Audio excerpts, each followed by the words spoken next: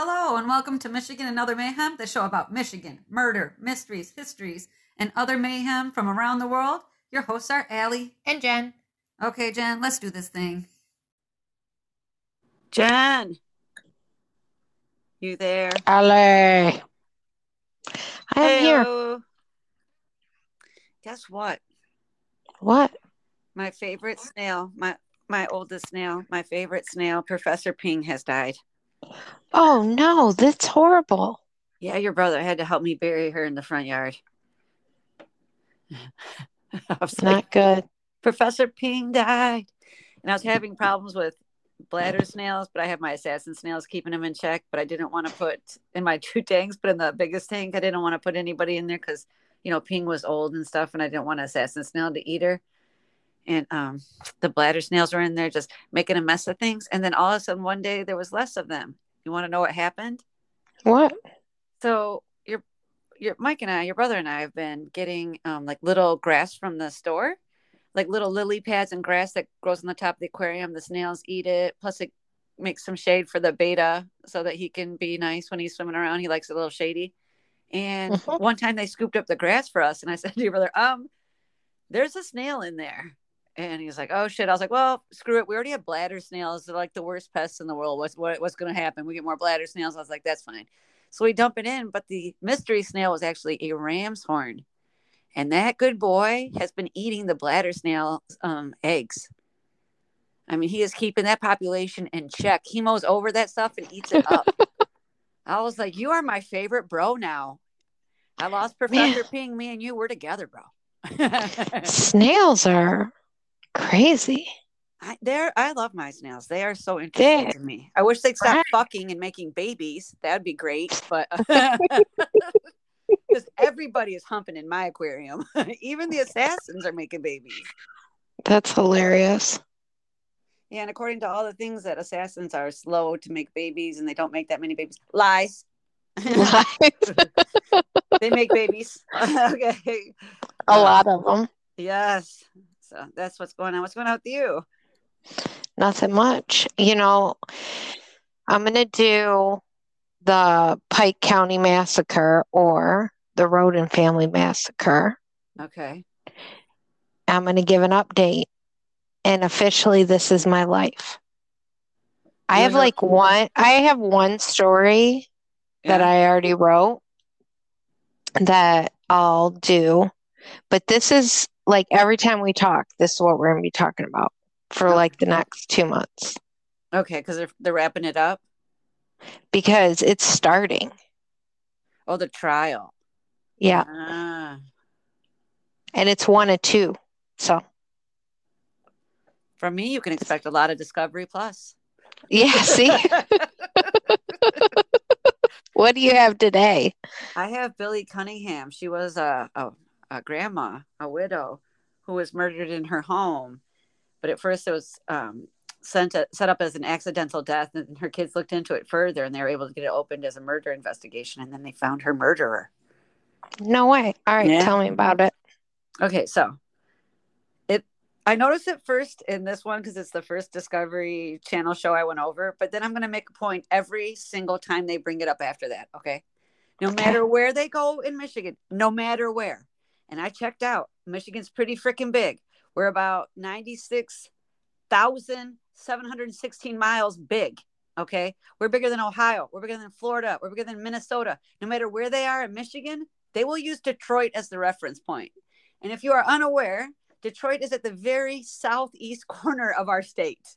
But no matter where they go, hundreds of miles away, they will just they'll be like, 3 hours outside of Detroit. Do you know where the fuck that is? On the other side of the state, bro.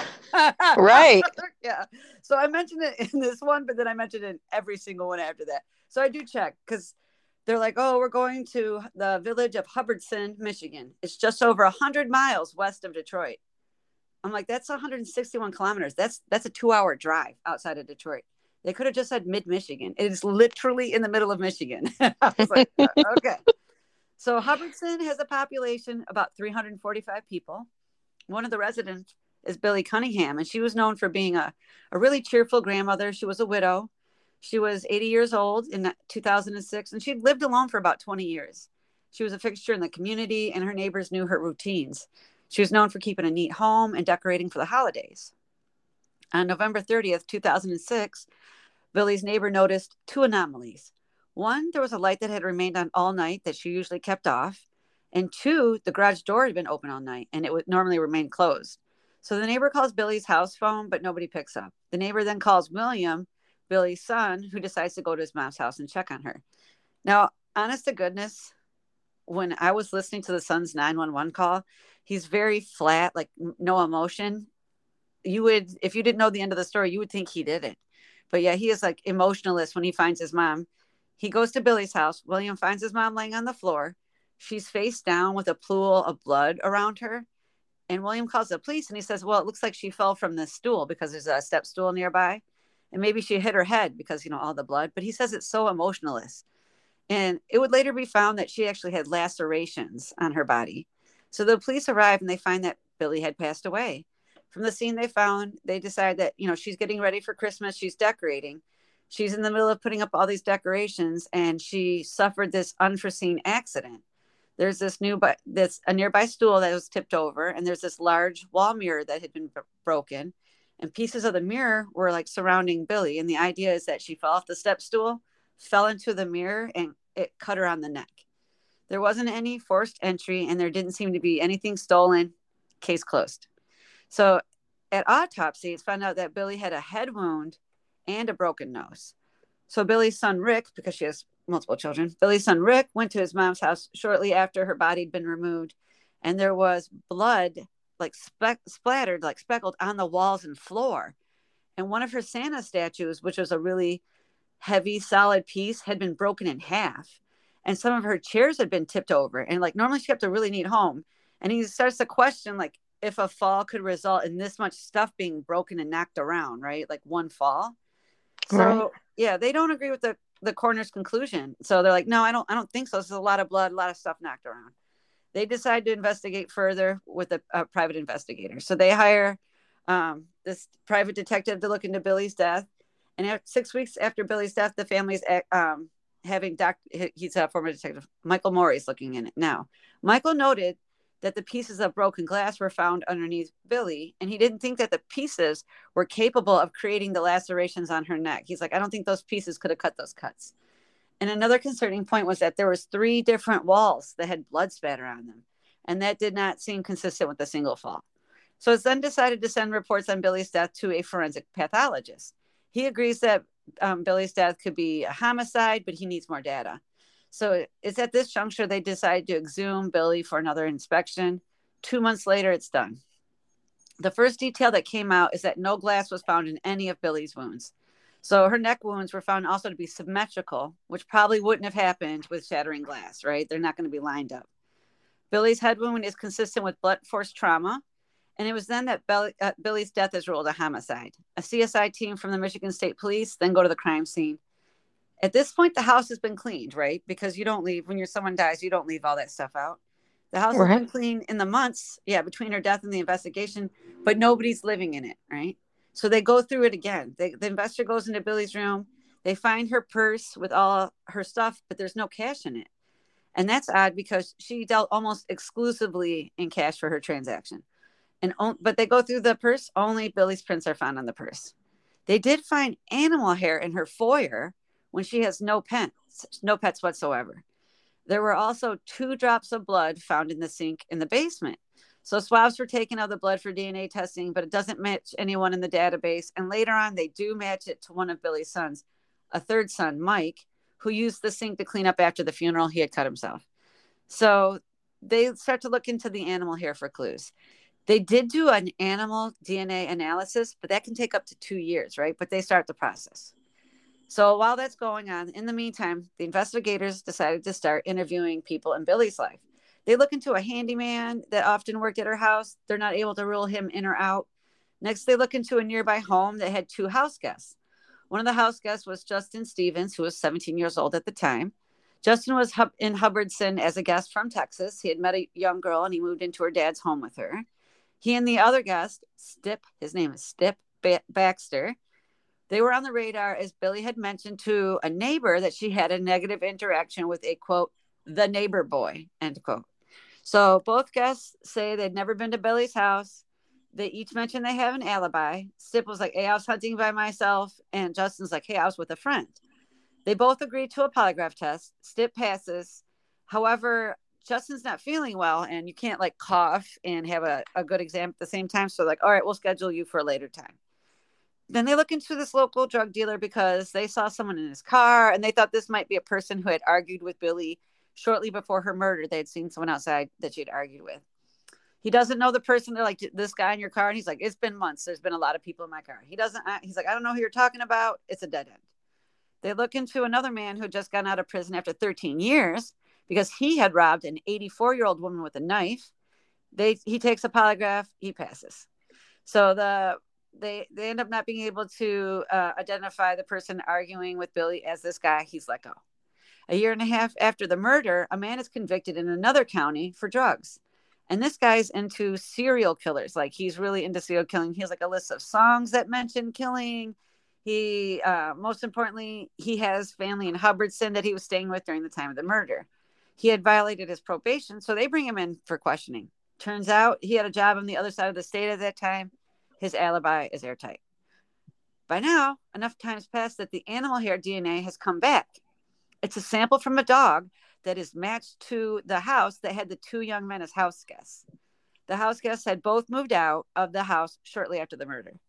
Stipp Baxter, the house guest that passed the polygraph, was still living in Hubbardston. He lived in a rehab house. And that's when the police realized that his hunting alone alibi maybe was a little light, right? So, right. Yeah, so they decided to interview him. During his interrogation, he talks about Justin Stevens, the other guest, having an extra $100 not long after the murder. Now, Justin had moved back to Texas after the murder, and the police cannot locate him right away. The Gannett family that had let him stay in their home earlier had said that the $100 came from his grandmother. They're like, oh, yeah, he did, but he said it came from his grandmother. So the police checked his grandma's account, and she didn't take out $100. So they looked through her bank records. There is no $100 being withdrawn. She passed away shortly after the crime was committed, so it had to be done through like warrants and stuff, right?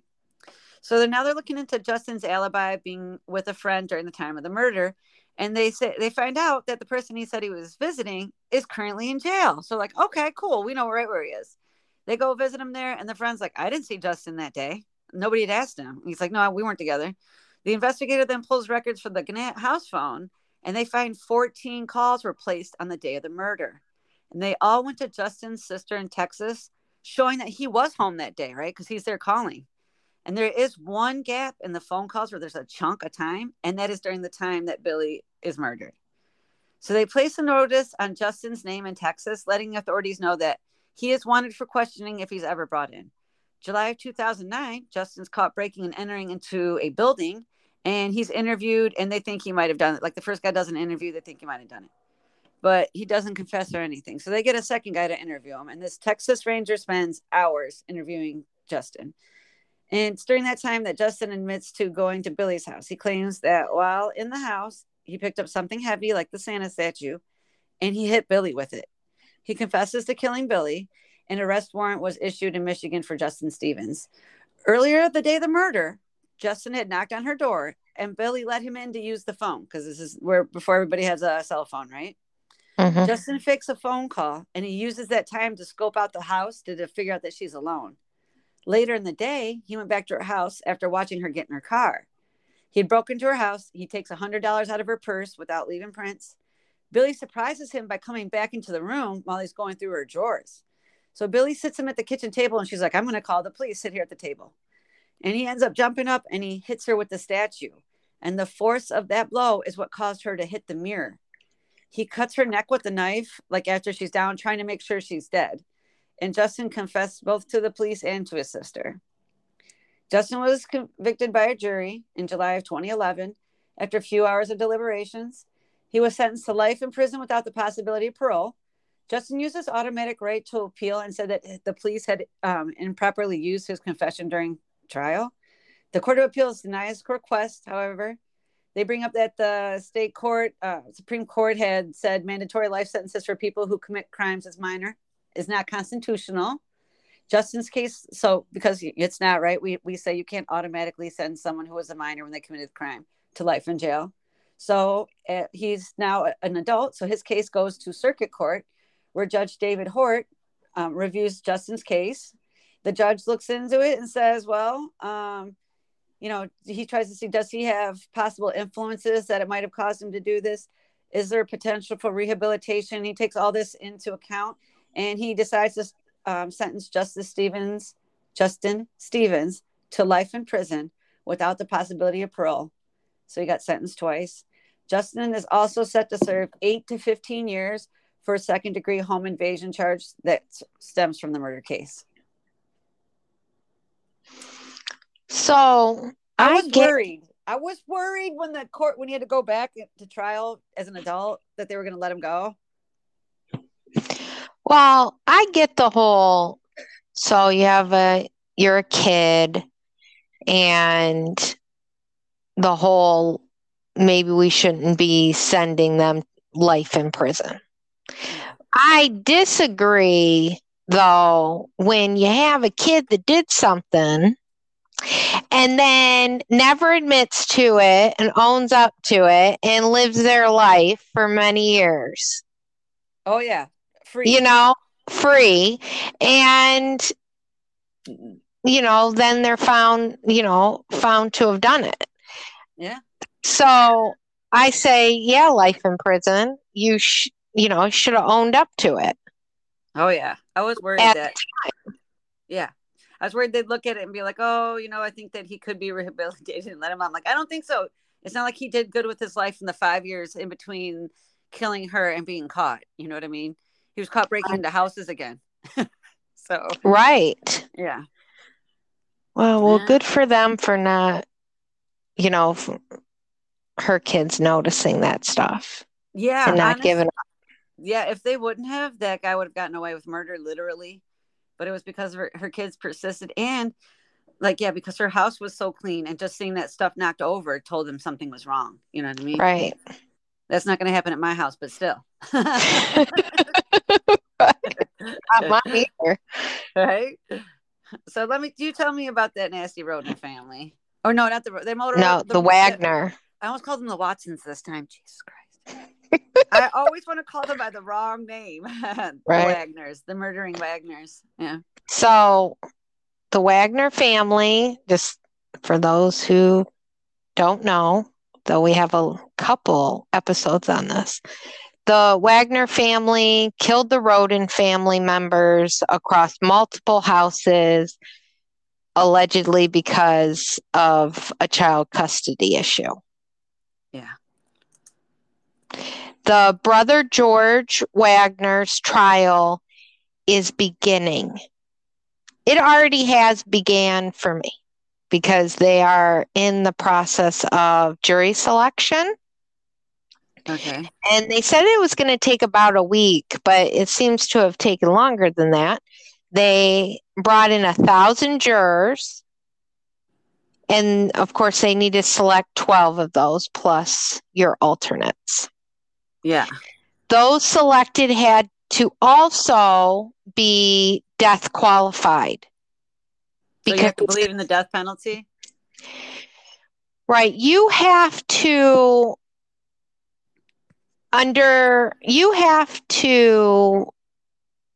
can be excluded if under no circumstances would you consider the death penalty or penalty of life without parole. Okay.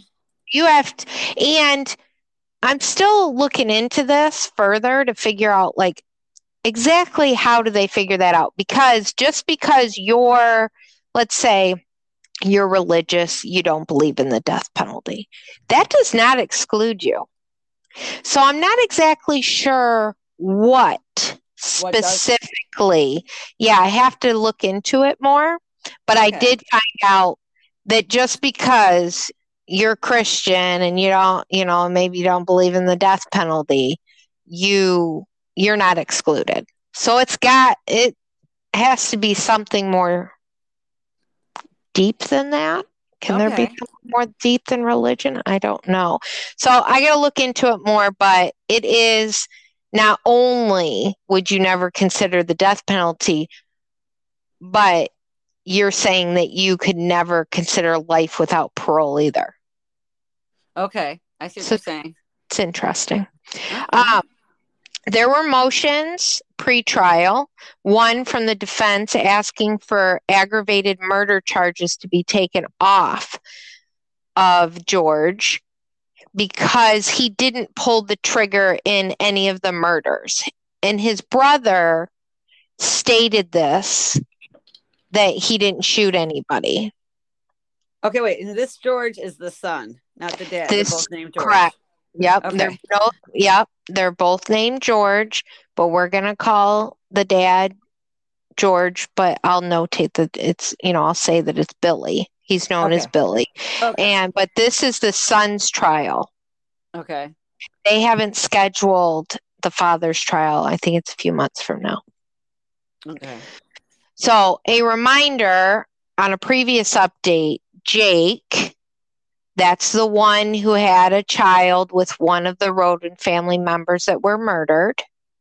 Okay. Pled guilty and admitted to killing 5 of the 8 Rhoden family members and will serve a life sentence without parole. He pled guilty because he didn't want to have the death penalty. He didn't want to die. Okay. So, and then Angela, the mother, who I found out during this whole period of the murders, stayed at home with the kids. So people's kids, I guess. Her kids' kids, her grandkids. I don't know. Just said that she stayed home with kids. She also pled guilty. She'll serve 30 years in prison. Both Jake and Angela have to testify against their Billie, the dad, and George, the brother. Oh, wow. Okay, yeah. But that was part of their condition, right? Right. And this is going to be interesting because they all say, they have to testify against them. Okay, but in George's case, the brother, this trial that we're going into right now, Jake is really, his testimony is helping George in the way of George. He's going to say George didn't shoot anybody. And things like that. So I'm not sure, like when they say testify against, I don't look at it as. Was he trying to say did shoot everybody because the whole family died in different homes? People got shot. Right, but they're saying, yeah, but he's going to say George didn't shoot anyone. He didn't have a gun. He was there along for the ride. Yeah, who's he going to say did shoot, though? He admitted to 5 of them. Oh. So the dad had to do the other 3. If he's saying the brother did none. I finally see what you're saying. Okay. Right. So everybody, and the news articles and the videos I've watched, everybody's like, oh, they got to testify against them. Well, I think you're more helping George, and the dad, you're testifying negatively against your dad. Okay. Or your husband, whichever. So, but anyways, just to keep that in mind, these 2 are going to be testifying. They've already, if they testify like they're supposed to, neither of them get the death sentence. One, the mom gets 30 years because she was at home, and then Jake gets 5 life sentences. It's actually 5 life sentences without parole. Wow. Okay. So opening statements are scheduled for August 29th. This is going to be my life. This is going to be like the Johnny Depp trial. It's 24/7. I'm going to get up and watch this stuff. I'm on it. Okay. And though I just want to say I have no idea if it's being broadcast, but it damn well better be. I mean, this is the biggest case Ohio's ever had. Like, this will be televised. Yep. So opening statements are starting August 29th. because it's a death penalty case, this is a 2-part trial. First, they go through the first trial and to prove guilt. Okay. Second is the trial portion where the two sides argue why or why not to find for the death penalty. Okay. And then the jury deliberates. So some people don't get that, but you see that right now. I think it's in Florida. People are that school shooter. Why are they still on trial? Why are all these people testifying that were there? It's because in a death penalty trial, when the death penalty is on the table, you got to prove somebody's guilt. Then you got to have a trial to present to the jury why, or why not, depending on who you are, which side you're on. You are doing a whole nother case to try. The prosecutor is going to try to convince the jury that here's all the evidence and these statements from these people and all this stuff. And this is why you should put him to death. And then the defense gets their chance to go, you don't put him to death for whatever. I don't even know what you would say. No shit, yeah. So that's that. So this will be, I'm going to assume this can be like 2 months of my life. Yeah, no shit. Oh, some facts in Pike County. There are about 28,000 people based on a WLWT news article. Okay. So 1,000 of those people were called for jury duty selection. Okay. This is the largest homicide investigation in Ohio's history. Wow. And it's safe to say finding someone who hasn't heard, read, or watched anything on this case for the past 6 years, I think it's been, right? 6 years? Yeah. Is slim to none. So everybody's, and this is a small community. So far, from my understanding, in like the news articles, people like went to school with the Rhoden family, went to school with the Wagners, worked with them, was their insurance agent. Oh, right. This is 28,000 people, a small community. In reality, that it's a small. Everybody knows everybody. They're still going to try to have the trial there, even though that's going down. Yeah, they're having the trial there. Oof, maybe they should move it. No, these people. Come on, these people did this. I know, right? No matter what happens, yeah. So the jury selection, from what I understand, didn't start off promising since the first set of jurors all had a connection with one of the two families. And at the end of the week, the Fox 19 News reported jury selection was at a pool of 50 eligible jurors. So they had found 50. Okay. And they wanted 50 to 60 so that they could choose their 12 and their 4 alternates. Okay. And so we're getting close. Okay. So just to remind everybody, because it's a lot, George was charged with 22 charges. Okay. So he's got 8 counts of aggravated murder. He's got conspiracy to commit aggravated murder, 4 counts of aggravated burglary, 3 counts of tampering with evidence, 1 count of forgery, unauthorized use of property, interception of wire, oral, or electronic communication, obstructing justice, and finally, engaging in a pattern of corrupt activity. Ooh, it's one of those where they just hit him with everything. Right. Yeah. And so George's trial, known as the father, Billie, that trial is going to start after this one. Okay. So it's on. It's next week. You're like, this is it. This is it. Oh, This yeah. is where I shine. Yeah. I mean, we've been waiting for this. For God's sakes. It's crazy. Yeah. This is it. Well, it's been years when you first told me. Right. And I think I get this, if it's true, which Jake said that George, his brother, didn't shoot anyone, knew, went with it, and all that jazz. So he's still guilty.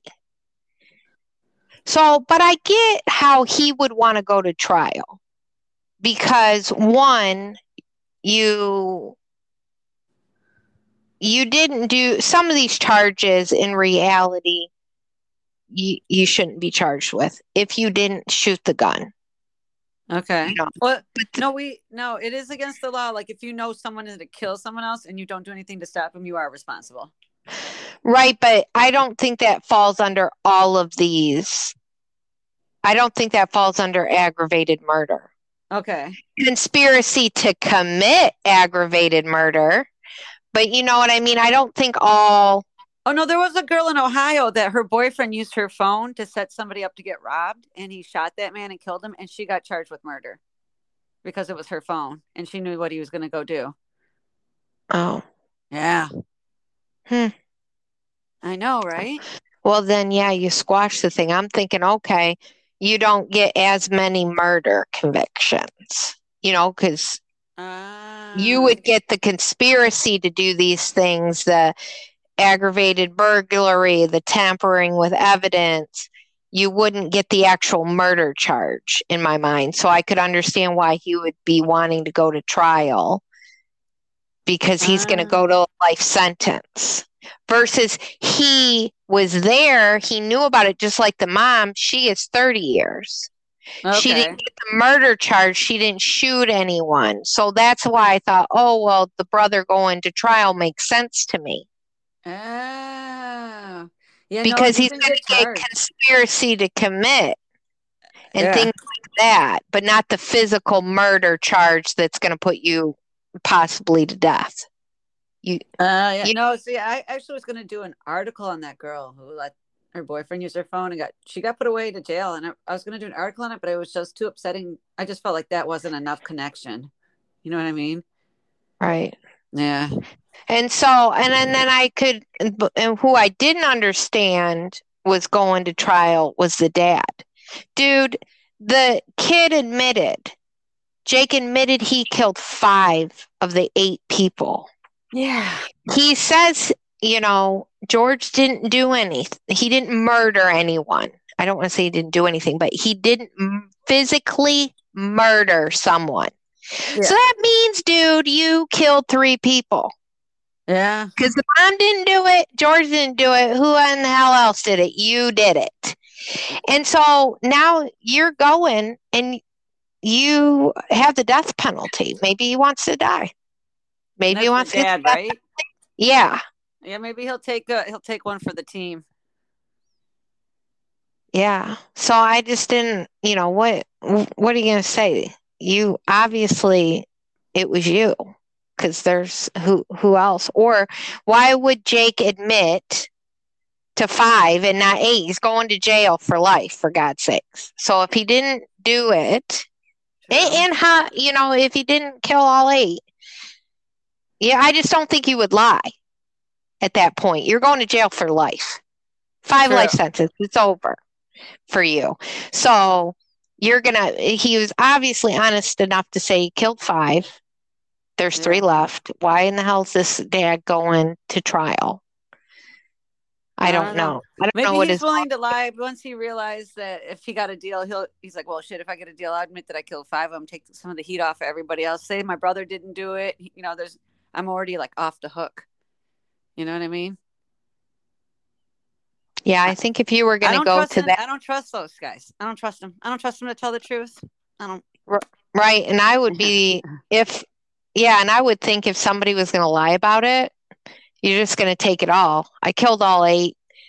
The dad and brother were there for the ride. Yeah. Or maybe they could say, or maybe they could prove that like there was 2 shooters or something. You know what I mean? Like, oh, there's 2 caliber weapons. Usually people don't double barrel shoot someone or whatever. Well, and I would assume they would know because at some point maybe, this is multiple houses here. So you got one, time of death, same as this other family member over here. Okay. And that's how there's definitely 2 murderers.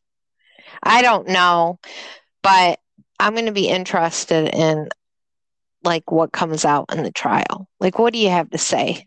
Yeah, I'm just hoping that someone uses the Freedom of Information Act to eventually like get that information out so that you can find out what they did. You know what I mean? Well, I'm hoping that all this is televised so that I can spend my days watching this, and then every week just coming to you guys with this is what I'm going to have. Right? All right. We'll see. This is I it. wish you luck. I'll be riding the Discovery Channel tip. Yeah, and so we're going to be the Discovery Channel and the Pike County murders for like at least 4 weeks. Sweet. Let's do it. All right. Until the next time. All right. I'll talk to you later. All right. Bye. Bye.